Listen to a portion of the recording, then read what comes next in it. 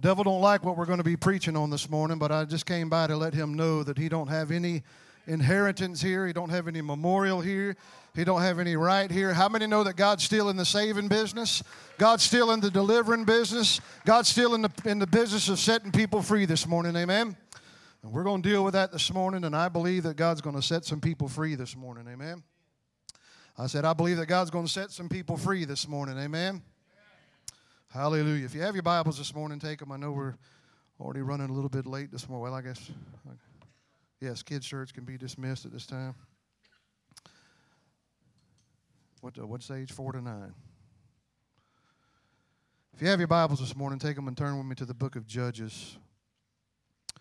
Judges chapter number 16.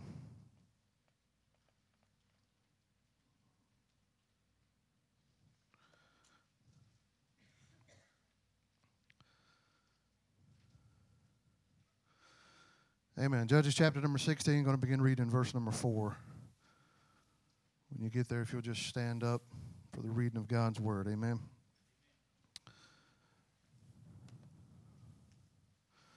Judges 16, verse number 4. And it came to pass afterward that he loved a woman in the valley of Sorek, whose name was Delilah. And the Lord of the Philistines came up unto her and said unto her, Entice him and see wherein his great strength lieth, and by what means we may prevail against him, that we may bind him to afflict him, and we will give thee every one of us 1,100 pieces of silver. Look at your neighbor and tell him the enemy's purpose is to take your strength, to bind you, and to afflict you. And Delilah said to Samson, Tell me, I pray thee, wherein thy great strength lieth, and wherewith thou mightest be bound to afflict thee.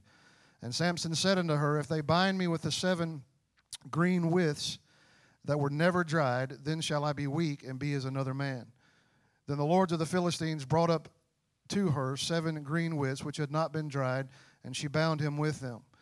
Now there were men lying in wait, abiding with her in the chamber. And she said unto him, The Philistines be upon thee, Samson. And he brake the withs as a thread of tow is broken when it toucheth the fire, so his strength was not known. And Delilah said unto Samson, Behold, thou hast mocked me, and told me lies. Now tell me, I pray thee, wherewith thou mightest be bound. And he said unto her, If they bind me fast with the new ropes that never were occupied, then shall I be weak and be as another man. Delilah therefore took new ropes and bound him therewith, and said unto him, The Philistines be upon thee, Samson. And there were liars in wait abiding in the chamber, and he brake them from off his arms like a thread. And Delilah said unto Samson, Hitherto thou hast mocked me and told me lies. Tell me wherewith thou mightest be bound. And he said unto her, If thou weavest the 7 locks of my head with the web. And she fastened it with a pin, and said unto him, The Philistines be upon thee, Samson. And he awaked out of his sleep, and went away with the pin of the beam, and with the web. Verse number 15, And she said unto him, How canst thou say, I love thee, when thine heart is not with me? Thou hast mocked me these 3 times, and hast not told me wherein thy great strength lieth. And it came to pass, when she pressed him daily with her words, and urged him, so that his soul was vexed unto death, that he told her all his heart, and said unto her, There hath not come a razor upon mine head, for I have been a Nazarite unto God from my mother's womb. If I be shaven, then my strength will go from me, and I shall become weak and be like any other man. And when Delilah saw that he had told her all his heart, she sent and called for the lords of the Philistines, saying, Come up this once, for he hath showed me all his heart. Then the lords of the Philistines came up unto her, and brought money in their hand. And she made him sleep upon her knees, and she called for a man, and she caused him to shave off the 7 locks of his head, and she began to afflict him, and his strength went from him. And she said, The Philistines be upon thee, Samson. And he awoke out of his sleep, and said, I will go out as at other times before, and shake myself. And he wist not that the Lord was departed from him. But the Philistines took him, and put out his eyes, and brought him down to Gaza, and bound him with fetters of brass, and he did grind in the prison house. I want to stop right there and look back at verse number 19 for me. And she made him sleep upon her knees, and she called for a man, and she caused him to shave off the 7 locks of his head, and she began to afflict him, and his strength went from him. I want to preach to you for just the next 6.5 hours on this thought. The lap of Delilah. Amen, the lap of Delilah. Help me pray. Father, we love you today. God, we just thank you, Lord, for your presence, God, that's in this place today, Father. God, we thank you, Lord, that we know, God, that you are the God of the impossible, that you're a God that has never lost a battle. And God, we know that the enemy has no right here. He has no memorial here. And even though, God, he's come to try to thwart your plan for this service, God, we just rebuke him and we stand against him by the blood of Jesus. And God, we know, God, that your will prevail in this house today. Father, I'm absolutely nothing. God, I need your strength today. God, I need you to come, Lord, and to fill this mouth of clay today. Father, let the anointing of the Holy Ghost rest upon me, God, in the name of Jesus. Amen and amen. The lap of Delilah is what I want to preach on just for the next few moments today. And you know, there's a heaviness in this house this morning, and I kind of knew that there would be this morning because of this topic that we're dealing with, the topic of sin this morning. Because, you know, the enemy can tolerate a lot of things and is okay with us doing a lot of things, but there's one thing that he don't like is when an individual becomes set free from sin and gets delivered from sin and comes to know Jesus as their Lord and as their Savior. So it's not surprising unto me that he's fought this morning and tried his best to not allow the Spirit of God to move in this place. But just again this morning, how many know that we serve a God that's never lost any battle today? We serve a God that's able to come and able to move and able to defeat the enemy and already has defeated the enemy. That's the beautiful thing about this, Brother David, is that we serve a God that has already won the battle. The enemy has already lost. Amen? But as we look at this, as I believe there's some things that God wants us to look at today and some things we need to deal with. And as we look into this story of Samson and Delilah, but, you know, before we get into there, I just want to talk about a couple of things. And one great problem in the world today, and not only just in the world, but in the church world as a whole, is a problem of unbelief in the Word of God.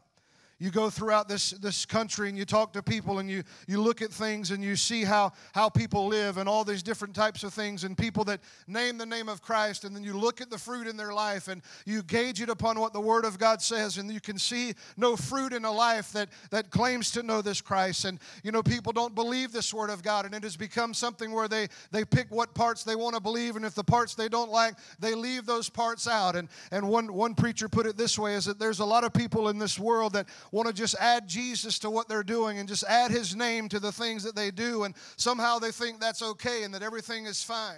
But as you read through this Bible, you find where men and women who truly began to follow this Jesus and truly begin to follow after this Christ, they forsook everything. They put everything aside, and nothing was more important than following this Jesus. It's the same old thing that happened in the Garden of Eden in Genesis 3 when the serpent came to Eve and said, has God really said that? Did his word really say that? It's the same old scheme and the same old trick that he uses today at us. Did God really say that we must be holy in order to see the Lord? And people begin to question that and say, and then they'll try to rationalize it. Well, with God knows my heart, and he knows my weaknesses, and he knows my vices. No, what God knows is the Bible says that when Jesus died on the cross and shed his blood, that he defeated every sin that would ever be committed, and there's victory over that sin today.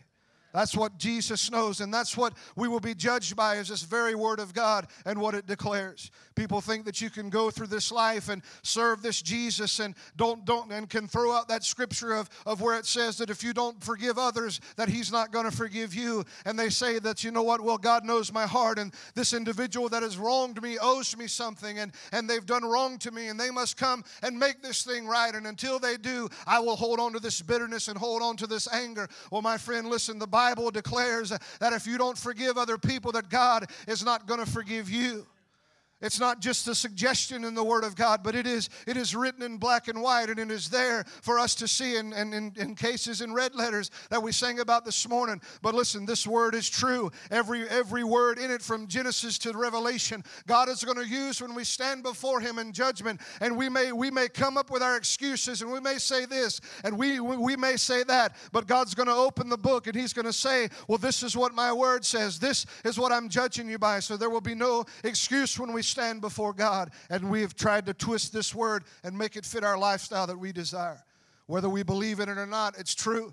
Whether we believe in it or not and want to live by it, it's true. If I don't forgive you and I have aught against you and I die, I'm going to bust hell wide open, because this word says that if I don't forgive, then I shall not be forgiven.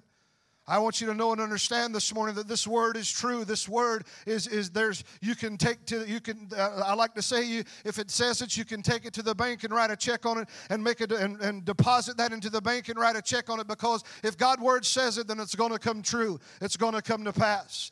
So it's important that you and I get in this word and we understand it and we know it and we live by it. You know, we talk about a couple of weeks ago, I believe it was, Brother David, you preached a great message on the wrath of God and the judgment of God. And man, what a powerful message it was. It so stirred me that day that you began to talk about that. And listen, there's people out there that'll tell you don't preach against those things and don't preach that God is a God of judgment and God is a God of wrath. I've not necessarily come to preach that this morning, but listen, we must preach the entire counsel of this word of God. We must preach that God is a God of love. I agree with that 100%. But we also must preach, Pastor Michael, that God is a God of judgment. God is a God of wrath, and He's going to bring His wrath upon those that have rejected them and lived in unrighteousness, as you spoke that one Sunday morning and preached that wonderful message on that. We must know and we must understand that.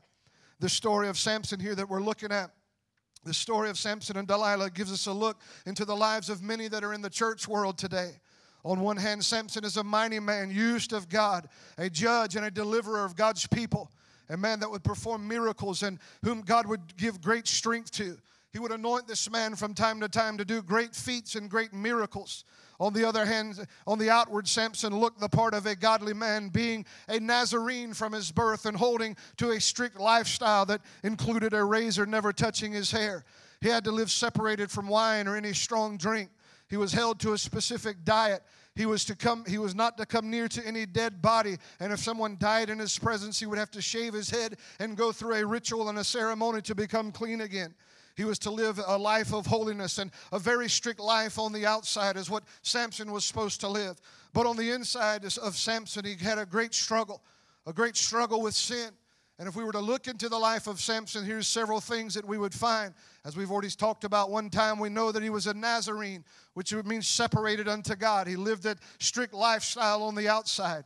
If you read in Judges 13, you'll find that Samson was born for a purpose. He was born for a specific reason. The Bible says that when God went to Samson's mother and told her that she was going to bear a son, that she said that he would be set apart for me. He would begin to deliver the Israelite people from the Philistines. He was born for a purpose and born for the will of God and for a specific thing to do. And it's important to understand today that each of us under the sound of my voice today, Brother John Wayne, have been born for a specific purpose. God has a will for your life and has something that you were born to do. You were born to do. It's something that nobody else can do. Now, don't get me wrong. God will raise up someone that His will go forward and that His will transpire in this earth. But God has called you for a specific purpose and a thing in life that you're supposed to do. There's a specific thing and a specific plan that God has for your life. We read it over in Jeremiah 29:11 that God knows the thoughts that He thinks towards each of us to give us, that He has a purpose for us and to give us an expected end. Another thing that we find about Samson is that he was to be a deliverer of the Israelites. He was a very whimsical man. We find out as we read and as we study his life, he was very whimsical. He chose to marry a woman who was a Philistine, which was the enemies of God, which God had strictly forbidden in His word to do. Samson went from one relationship to another, fallen in love very quickly, just going from one woman to the next, one bad relationship to the next. We find that Samson struggled with sexual sin, never actually overcoming it, which would ultimately lead to his destruction. We're going to deal with this sin in Samson's life today, and we're going to talk about this sin and this struggle that he had in his life today. And listen, that's why there's such a heaviness in here today, because, again, I believe that God wants to deliver somebody from sin today in your life. I said I believe that God wants to deliver someone today from sin in their life today. The struggle with sin in the life of Samson is what I believe the Holy Ghost wants us to deal with today. And we're going to get there. Samson's sin would ultimately lead him to fall asleep in the lap of Delilah, where he was overtaken by the enemy. He was abused, bound, and imprisoned, and stripped of the anointing of God upon his life. This is where some under the sound of my voice may have found yourselves today. And I believe that maybe it's just one, but someone has found themselves in the same situation that Samson found himself in today. Sin has you bound and in prison, and you're unable to fulfill God's plan and purpose for your life. But while the Holy Ghost is going to deal with some sin and deal with some things in our life today, and it may get a little uncomfortable over the next few minutes, I just came by to tell you today that Jesus is still in the business of delivering today. Jesus is in the house today, and He stands ready to set you free from sin, to set you free from the bondage that you're in, to get you out of prison and place an anointing upon you that you have never known if you'll let Him do so today. But before we get into that, I want to lay just a little bit of groundwork, if I can, today. The first thing I think that we must understand today is that we must understand that sin is the problem. I said we must understand that sin is the problem. The definition of sin is this: it means to miss the mark. But it's much more than that. Sin is to reject God Himself. It is an immoral act or a transgression against God. The end of sin is death. Proverbs 6:16 and through 19 says, list several sins that God hates. You can read that later for the sake of time. And listen, what we must understand today is that God hates all sin. God does not hate the sinner, but He hates the sin. It's important that we understand today. Listen, I'm trying to paint a picture of you, and I don't have adequate words to explain it to you today. And I don't know if really we can truly understand the depths and the awfulness and the terribleness of sin, but I don't have all the words to describe it to you, but I'm trying to paint a picture of you of what sin is in your life today. We must understand that sin is a robber and a thief, and it will take everything away from you.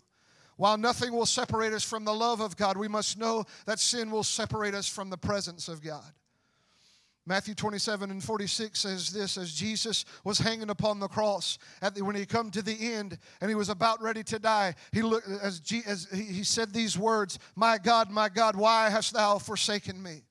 I looked up that word forsaken, and I dealt with this a little bit yesterday, and even asked my wife and some others that were at our house yesterday, and I asked them this question because I wanted to be sure what I was feeling and what God was showing me here. And I asked them, is there ever a time that you believe God will forsake us? And as we begin to look at Scripture, we came to the conclusion of this. Number one, let me explain what forsaken means. I like looking up words. In the Greek, what it means is to desert or to leave. In this moment where Jesus was hanging upon the cross, about to give His life away, as God the Father looked down at God the Son, He saw all the sin of humanity, and God was unable to look upon His own Son, unable to deliver Him in that moment, and turned His back upon Him, forsaking Jesus. Now just stay with me here for just a moment, but here's what we must understand. If a person continues to reject God and live in willful sin, there will come a day that God will leave that person and never draw them again. I said if a person continues to reject God and live in willful sin, there will come a day that God will leave that person and never draw them again. I know that's a bold statement, but listen, let me back it up a little bit in Scripture here. In Genesis chapter number 6, you can read and you can find out that God says, my spirit shall not always strive with man.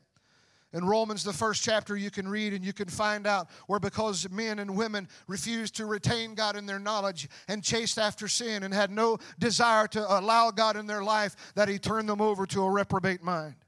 You can find in 2 Thessalonians 2 and 10 through chapter number 2, verse 10 through 12, you can find the same thing there, that God quit dealing with individuals because of sin in their life, and He sent them great delusion that they would believe a lie. So there will come a time that if an individual continues to live in a willful sin and continues to reject God, that God will draw His Spirit from them, and He will leave them to not draw them ever again. That's important that we understand that tonight. And listen, I'm not come to be to condemn anybody. I've not come to be a prophet of doom this morning. I knew that it was going to be a tough message to preach today, but I'm going to preach what the Lord gave me to preach. Amen. I've not come to condemn anybody. Listen, we've all sinned. Bible says if you say you have no sin, you're a liar, and the truth is not in you. We've all struggled with sin. You can read that in Romans 3:23. For all have sinned and come short of the glory of God. So I'm not standing up here saying that I'm better than anyone and that I'm perfect. Nobody is. I've not come to condemn anybody. But the problem with the church world today, and many today, is they have put sin in a category where they think it's no big deal anymore. Sin's no big deal anymore. God knows my heart, and I can live whatever way I want to live because I live under grace, and sin is really not that big of a deal.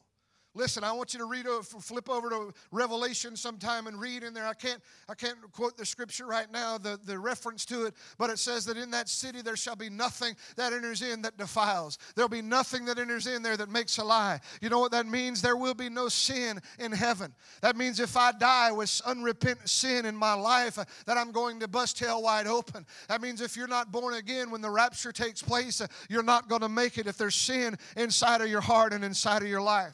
We must understand today that sin is a very big deal. Sin is the deal. One commentator put it this way: it was 4,000 years from the time of the fall before Jesus came to purchase our redemption. This is how awful and how terrible and how evil sin is. God spoke the world into existence. Every blade of grass, every tree, every animal, He spoke into existence, and yet He could not speak our redemption into existence. He had to send His only begotten Son. I don't know if you heard that or not, but God was able to speak this world into existence. Every single blade of grass, the DNA that is in your body, God was able to speak that into existence. God was able to give you a fingerprint that is different from every other fingerprint in the world, but He was unable to speak our redemption into existence, having to send His only begotten Son to die on the cross for us. Sin is a very big deal. Sin is a very bad thing, and I wish that I had the words to describe it unto you today.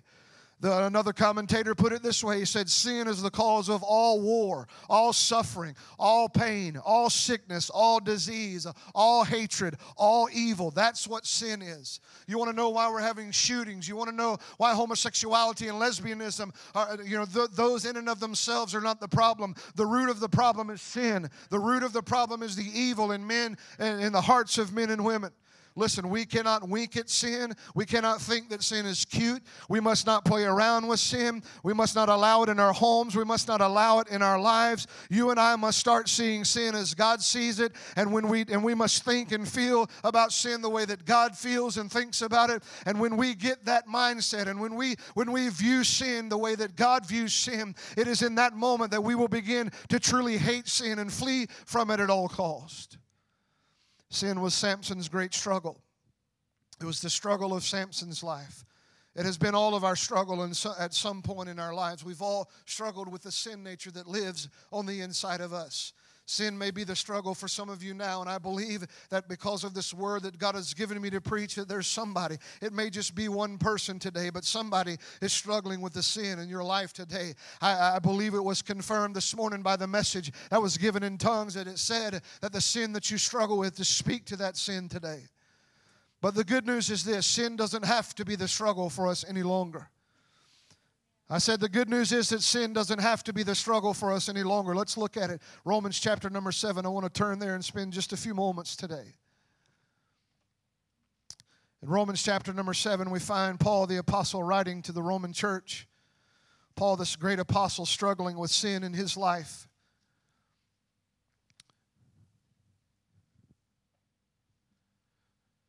And for the sake of time, we won't read all this entirety of the chapter, but look at verse number 15, and this is Paul talking about dealing about the sin nature that's in his life. For that which I do, I allow not. What I would do, that do I not. But what I hate, that I do. If then I do that which I would not, I consent unto the law that it is good. Now then it is no more I that do it, but sin that dwelleth in me. For I know that in me, that is in my flesh, dwelleth no good thing. For to will is present with me, but how to perform that which is good I find not. For the good that I would do, I do not. But the evil which I would not, that I do. Now if I do that I would not, it is no more I that do it, but sin that dwelleth in me. I find in a law that when I would do good, evil is present with me. For I delight in the law of God after the inward man, but I see another law in my members, warring against the law of my mind, and bringing me into captivity to the law of sin, which is in my members. O wretched man that I am, who shall deliver me from this body of death? This is Paul talking about dealing with the sin nature that's on the inside of each and every one of us. And it's important to understand today that we have all had this struggle at some point in our life. We all still struggle with this even today. Sometimes this sin nature that lives on the inside of us will rear its ugly head and begin to lead us into temptation. And this fleshly man will desire things. And it's in those moments that we must pray and seek God and realize that we don't have to give in to that sinful nature that's on the inside of us. But we find here in this Romans chapter number 7, as Paul is struggling and he desires to do the right thing. And he says, those things that I desire to do, the good things that I desire to do, I find that I'm unable to do those things because of this sin nature that's living on the inside of me. The evil things that I don't want to do, those things are the things that I'm doing. And he was struggling with that in his life, struggling with that sin nature in his life. Some of you may be there today and you love God. And I believe Paul was saved as he was dealing with this and trying to understand what was going on in his life. And let me just give you two reasons real quick why I believe Paul was saved, a saved individual, as he was telling this about this sin nature inside of him. He addressed these individuals in verse number 1 as brethren. He's not going to address someone as brethren if they're not saved and not together. But there's a desire in Paul as he's writing this to do the right thing and to do good things. And listen, when I was in my flesh and an unsaved individual, there was no desire in me to do anything right. The Bible says that if you're a slave to sin, you're free from righteousness, meaning you don't desire to do anything right. You don't want to do anything right, and you don't care what it is that you do as long as you're fulfilling and feeding that sin nature on the inside of you. So as Paul is writing this, he's a man that is desiring to do the right thing. He wants to do those things that are right, and he wants to be pleasing unto God, but he has this inward struggle, and he finds that he's struggling with these things, and he don't know what's going on, and he writes this to us as the Holy Ghost gives him the utterance to write these things unto us to show us that, listen, although you may be struggling with these things, we must understand that through Jesus Christ and through the blood that he shed on the cross of Calvary, there is victory over that nature of sin that lives on the inside of us. It's important to know that, listen, I've heard people say, well, I sin every day. And I'm not saying that I don't go through life and never sin again. There's a fleshly man on the inside of me, and I struggle from time to time, and I've got to repent from time to time. But listen, we must know and we must understand that Jesus defeated sin on the cross of Calvary. Sin does not have to control me anymore. The Bible says that sin has no dominion over me. That means I have the power over sin in my life. I don't have to go around sinning every single day. I don't have to go around making mistakes all the time. If I'll follow the Bible says to make no provision for the flesh, but to follow after the Spirit, and that he would lead you. And listen, if we're following the Spirit, I can promise you that the Spirit of God is not going to lead you into sin. He's not going to lead you into the life of sin. The Bible says it's not God that tempts us. It is our own desire. It's our own selfish desire and sinful nature that leads us into temptation to do those things and to sin against God. But the Spirit of God is not going to lead us into sin. And listen, there's power over sin. You don't have to go around sinning every day. Listen, I'm not trying to say that we can live in sinless perfection between now and the time Jesus comes back. We're probably not going to be able to do that. But we must understand that the potential is there to do so. The potential is there because there is power in the blood of Jesus. He's still able to set free from sin. Amen? But Paul here is struggling with this sin nature, this sin nature inside of him. I like what he said in verse number 24, and I've preached a message on it one time, a couple times, called the body of this death.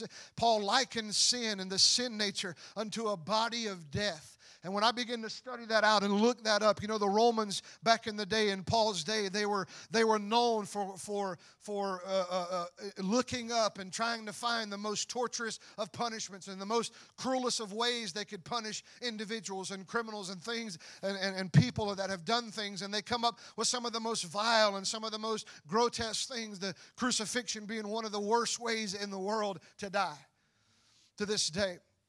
But they come up with this punishment, and what would happen is this body of death. What would happen if an individual was, I don't know what all crimes that this punishment would be required for, but I do know that as I researched it out, that if an individual was to murder someone, what they would do is take the victim of the murder, and they would put him on the murderer, and they would bind them together. What they would do is take leather straps and dip them things in water, and they would wrap this dead body, this individual that this person had murdered. They'd wrap that dead body to him with these leather straps, and that dead body would be attached to him. And you know what would happen is that body began to decompose, and that body began to just go into death. It would begin to eat away at the life that was in the other individual. And that's what Paul is likening sin as a body of death. Listen, if you're bound by sin today, you are bound by a body of death. You see, sin, well, as we talked about a moment ago, it's not cute and it's not something that we should toy with. What we need need to understand and what we need to know today is that the end of sin is death. The end of sin is death. Sin's desire is to do nothing but to steal and to kill and destroy you and to cause you to die. That is the end of sin.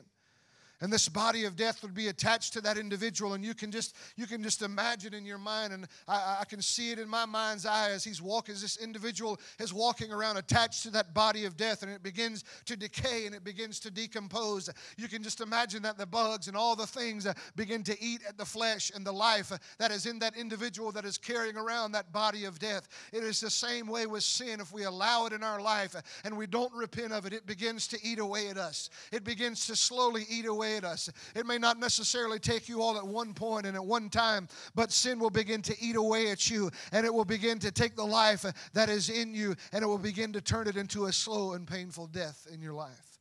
That's the end of sin. That's what Paul was talking about here, is this in the struggle of Romans chapter number 7. This book of Judges where we read our text from today, and I'm going to skip around a few things because I know that we're already running late, but this book of Judges, listen, I want you to know and understand that I've come today I know that God desires to deliver somebody from sin today.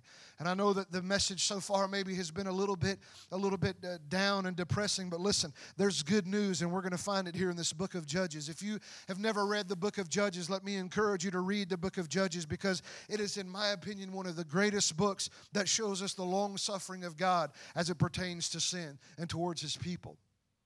It is a book of God. It is one of the greatest books that shows the grace of God, because you begin reading in the book of Judges, and you'll find that God's people, time and time again, they would fall into sin, and they would get bound, and they would get oppressed, and then they would cry out unto God, and they would repent, and God would send a judge to deliver them out of the hand of the enemy.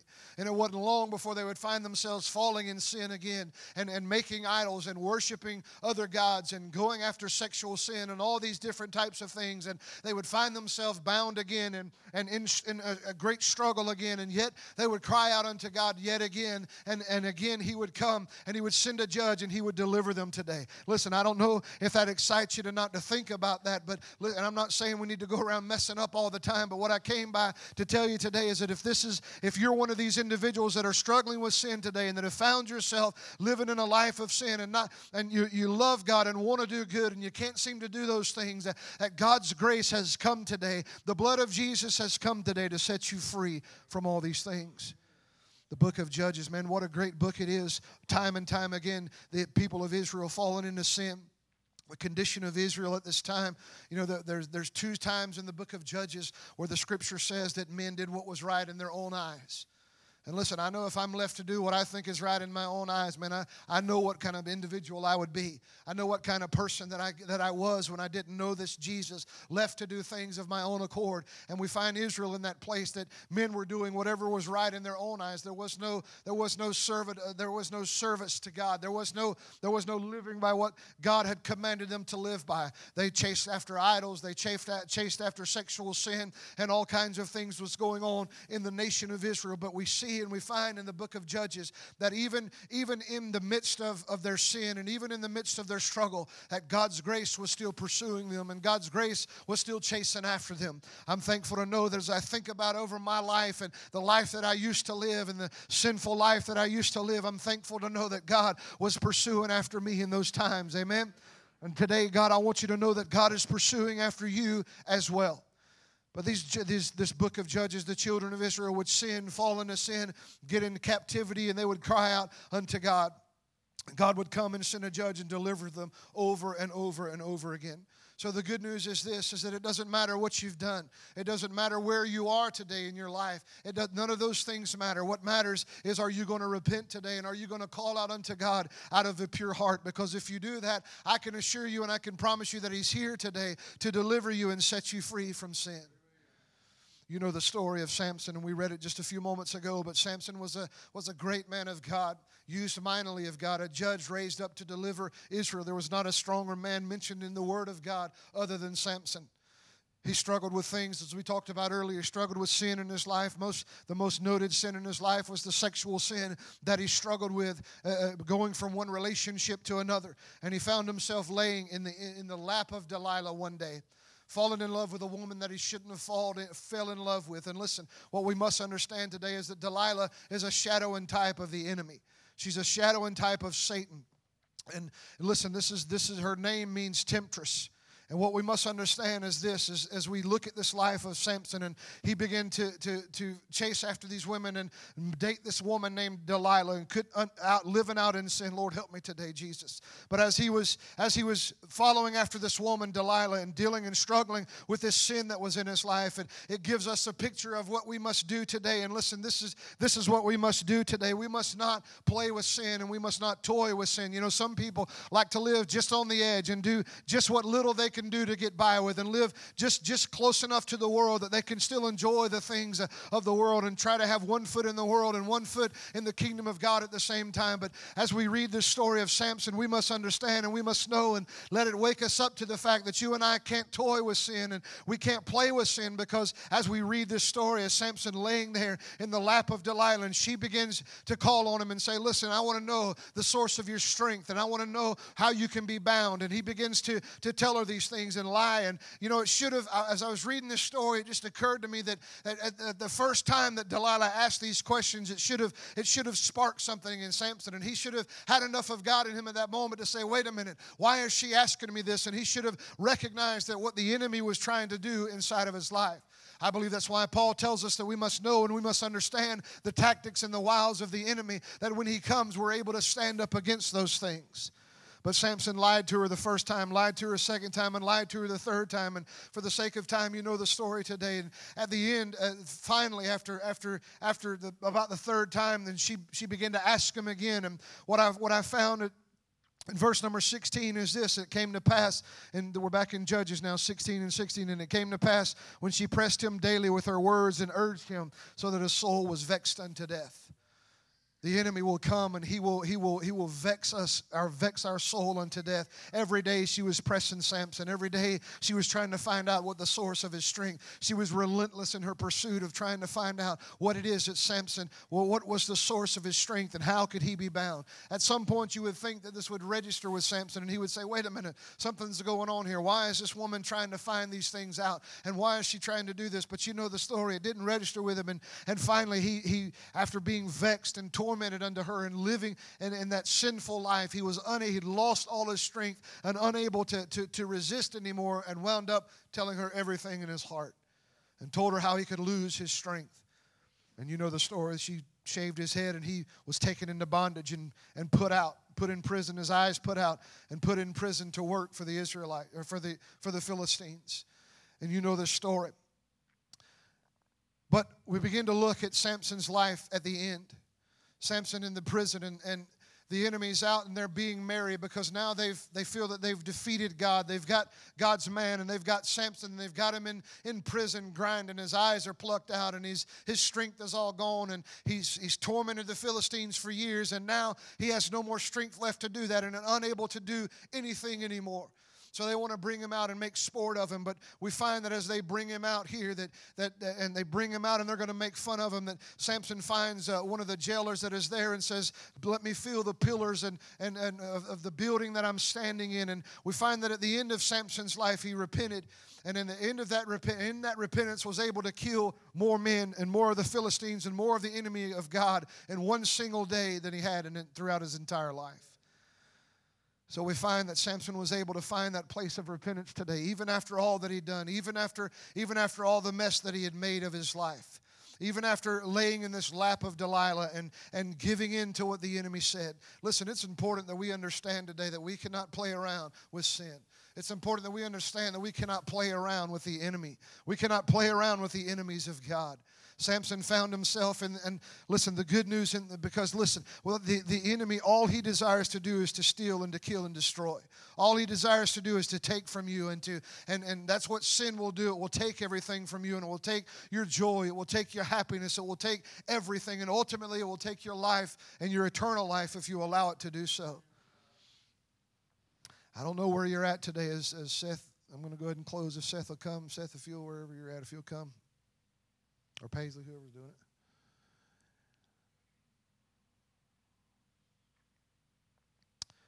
I don't know where you're at today in your life.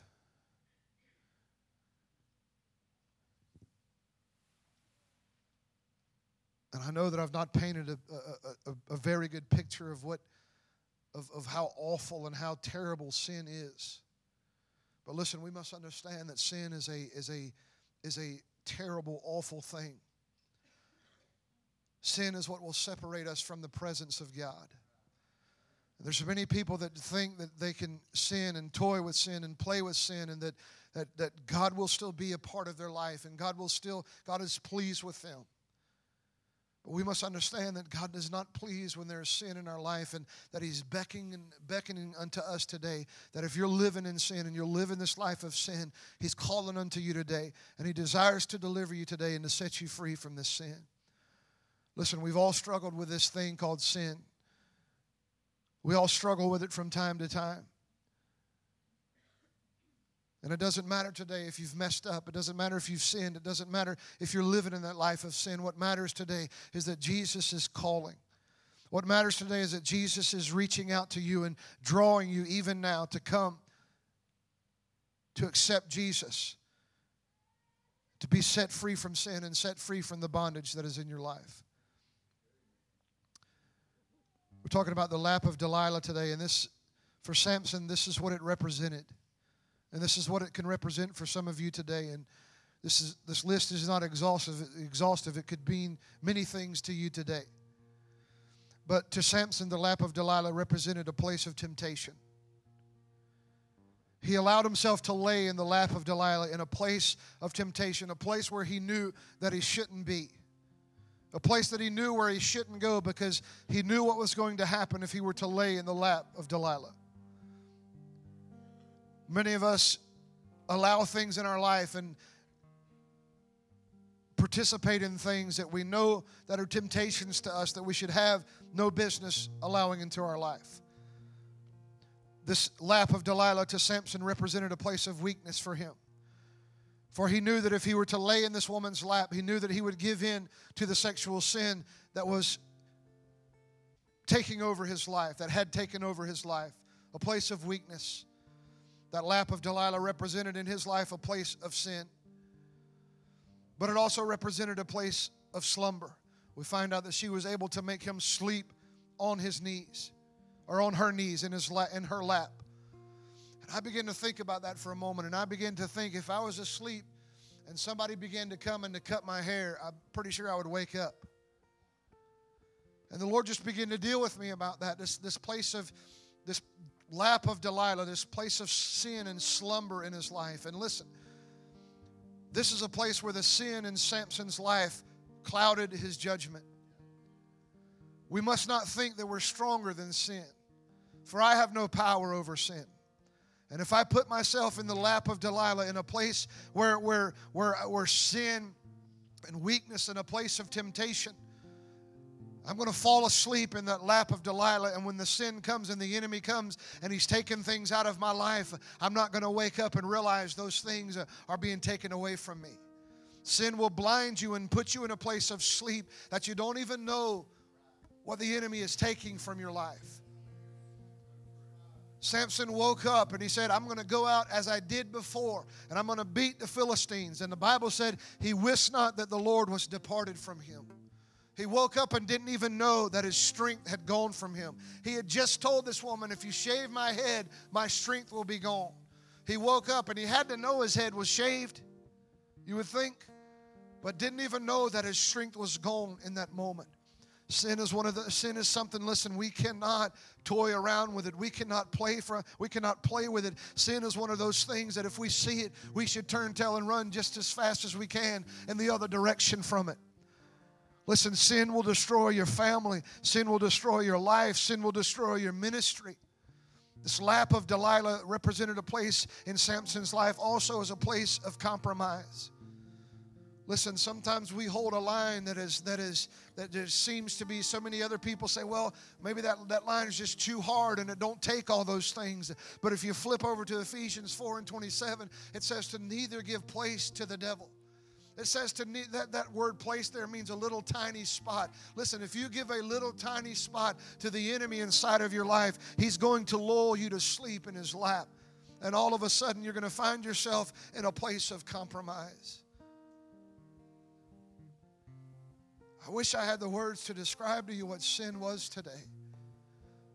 But we could go around this room even now, and even those of us that are saved and don't live that life of sin any longer, I can look back at the trail that sin has left in my life, a trail of destruction and a trail of death.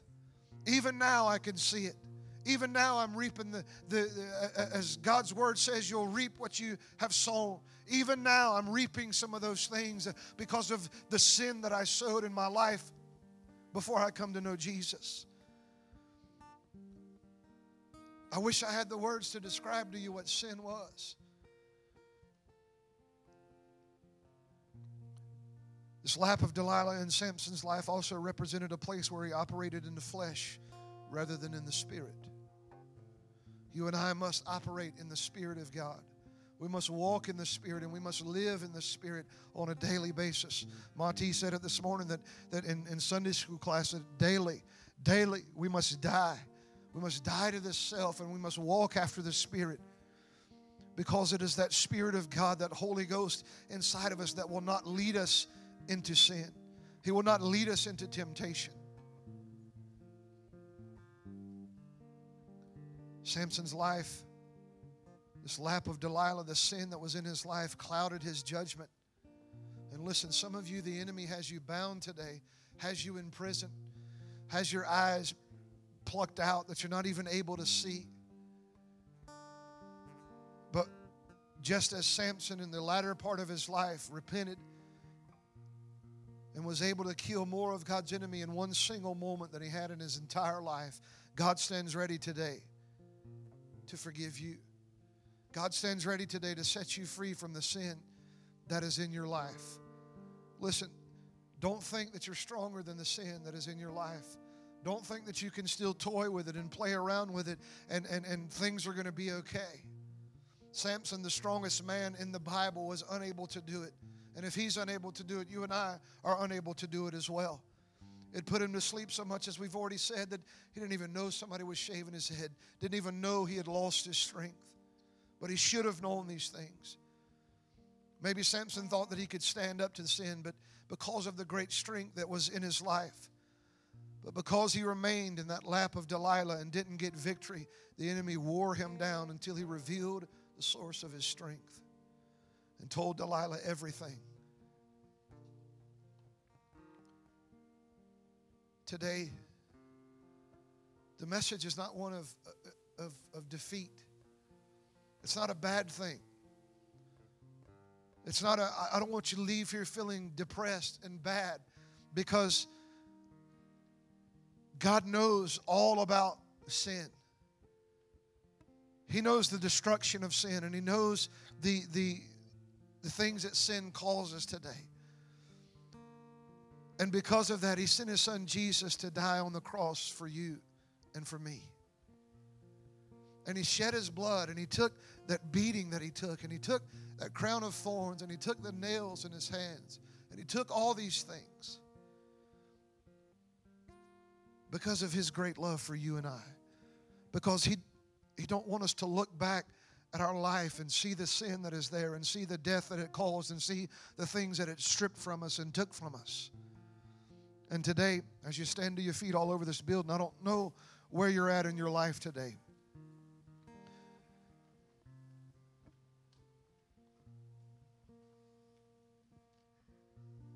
But I believe there's somebody in here today under the sound of my voice that you don't know Jesus as your Lord and as your Savior, and you're living a life bound in sin. And my friend, today I come by to tell you that if that's you, there's this body of death that is attached to you that will slowly but surely eat the life out of you. That will slowly but surely kill you and take you down a road that you don't want to go down. But Jesus stands ready today.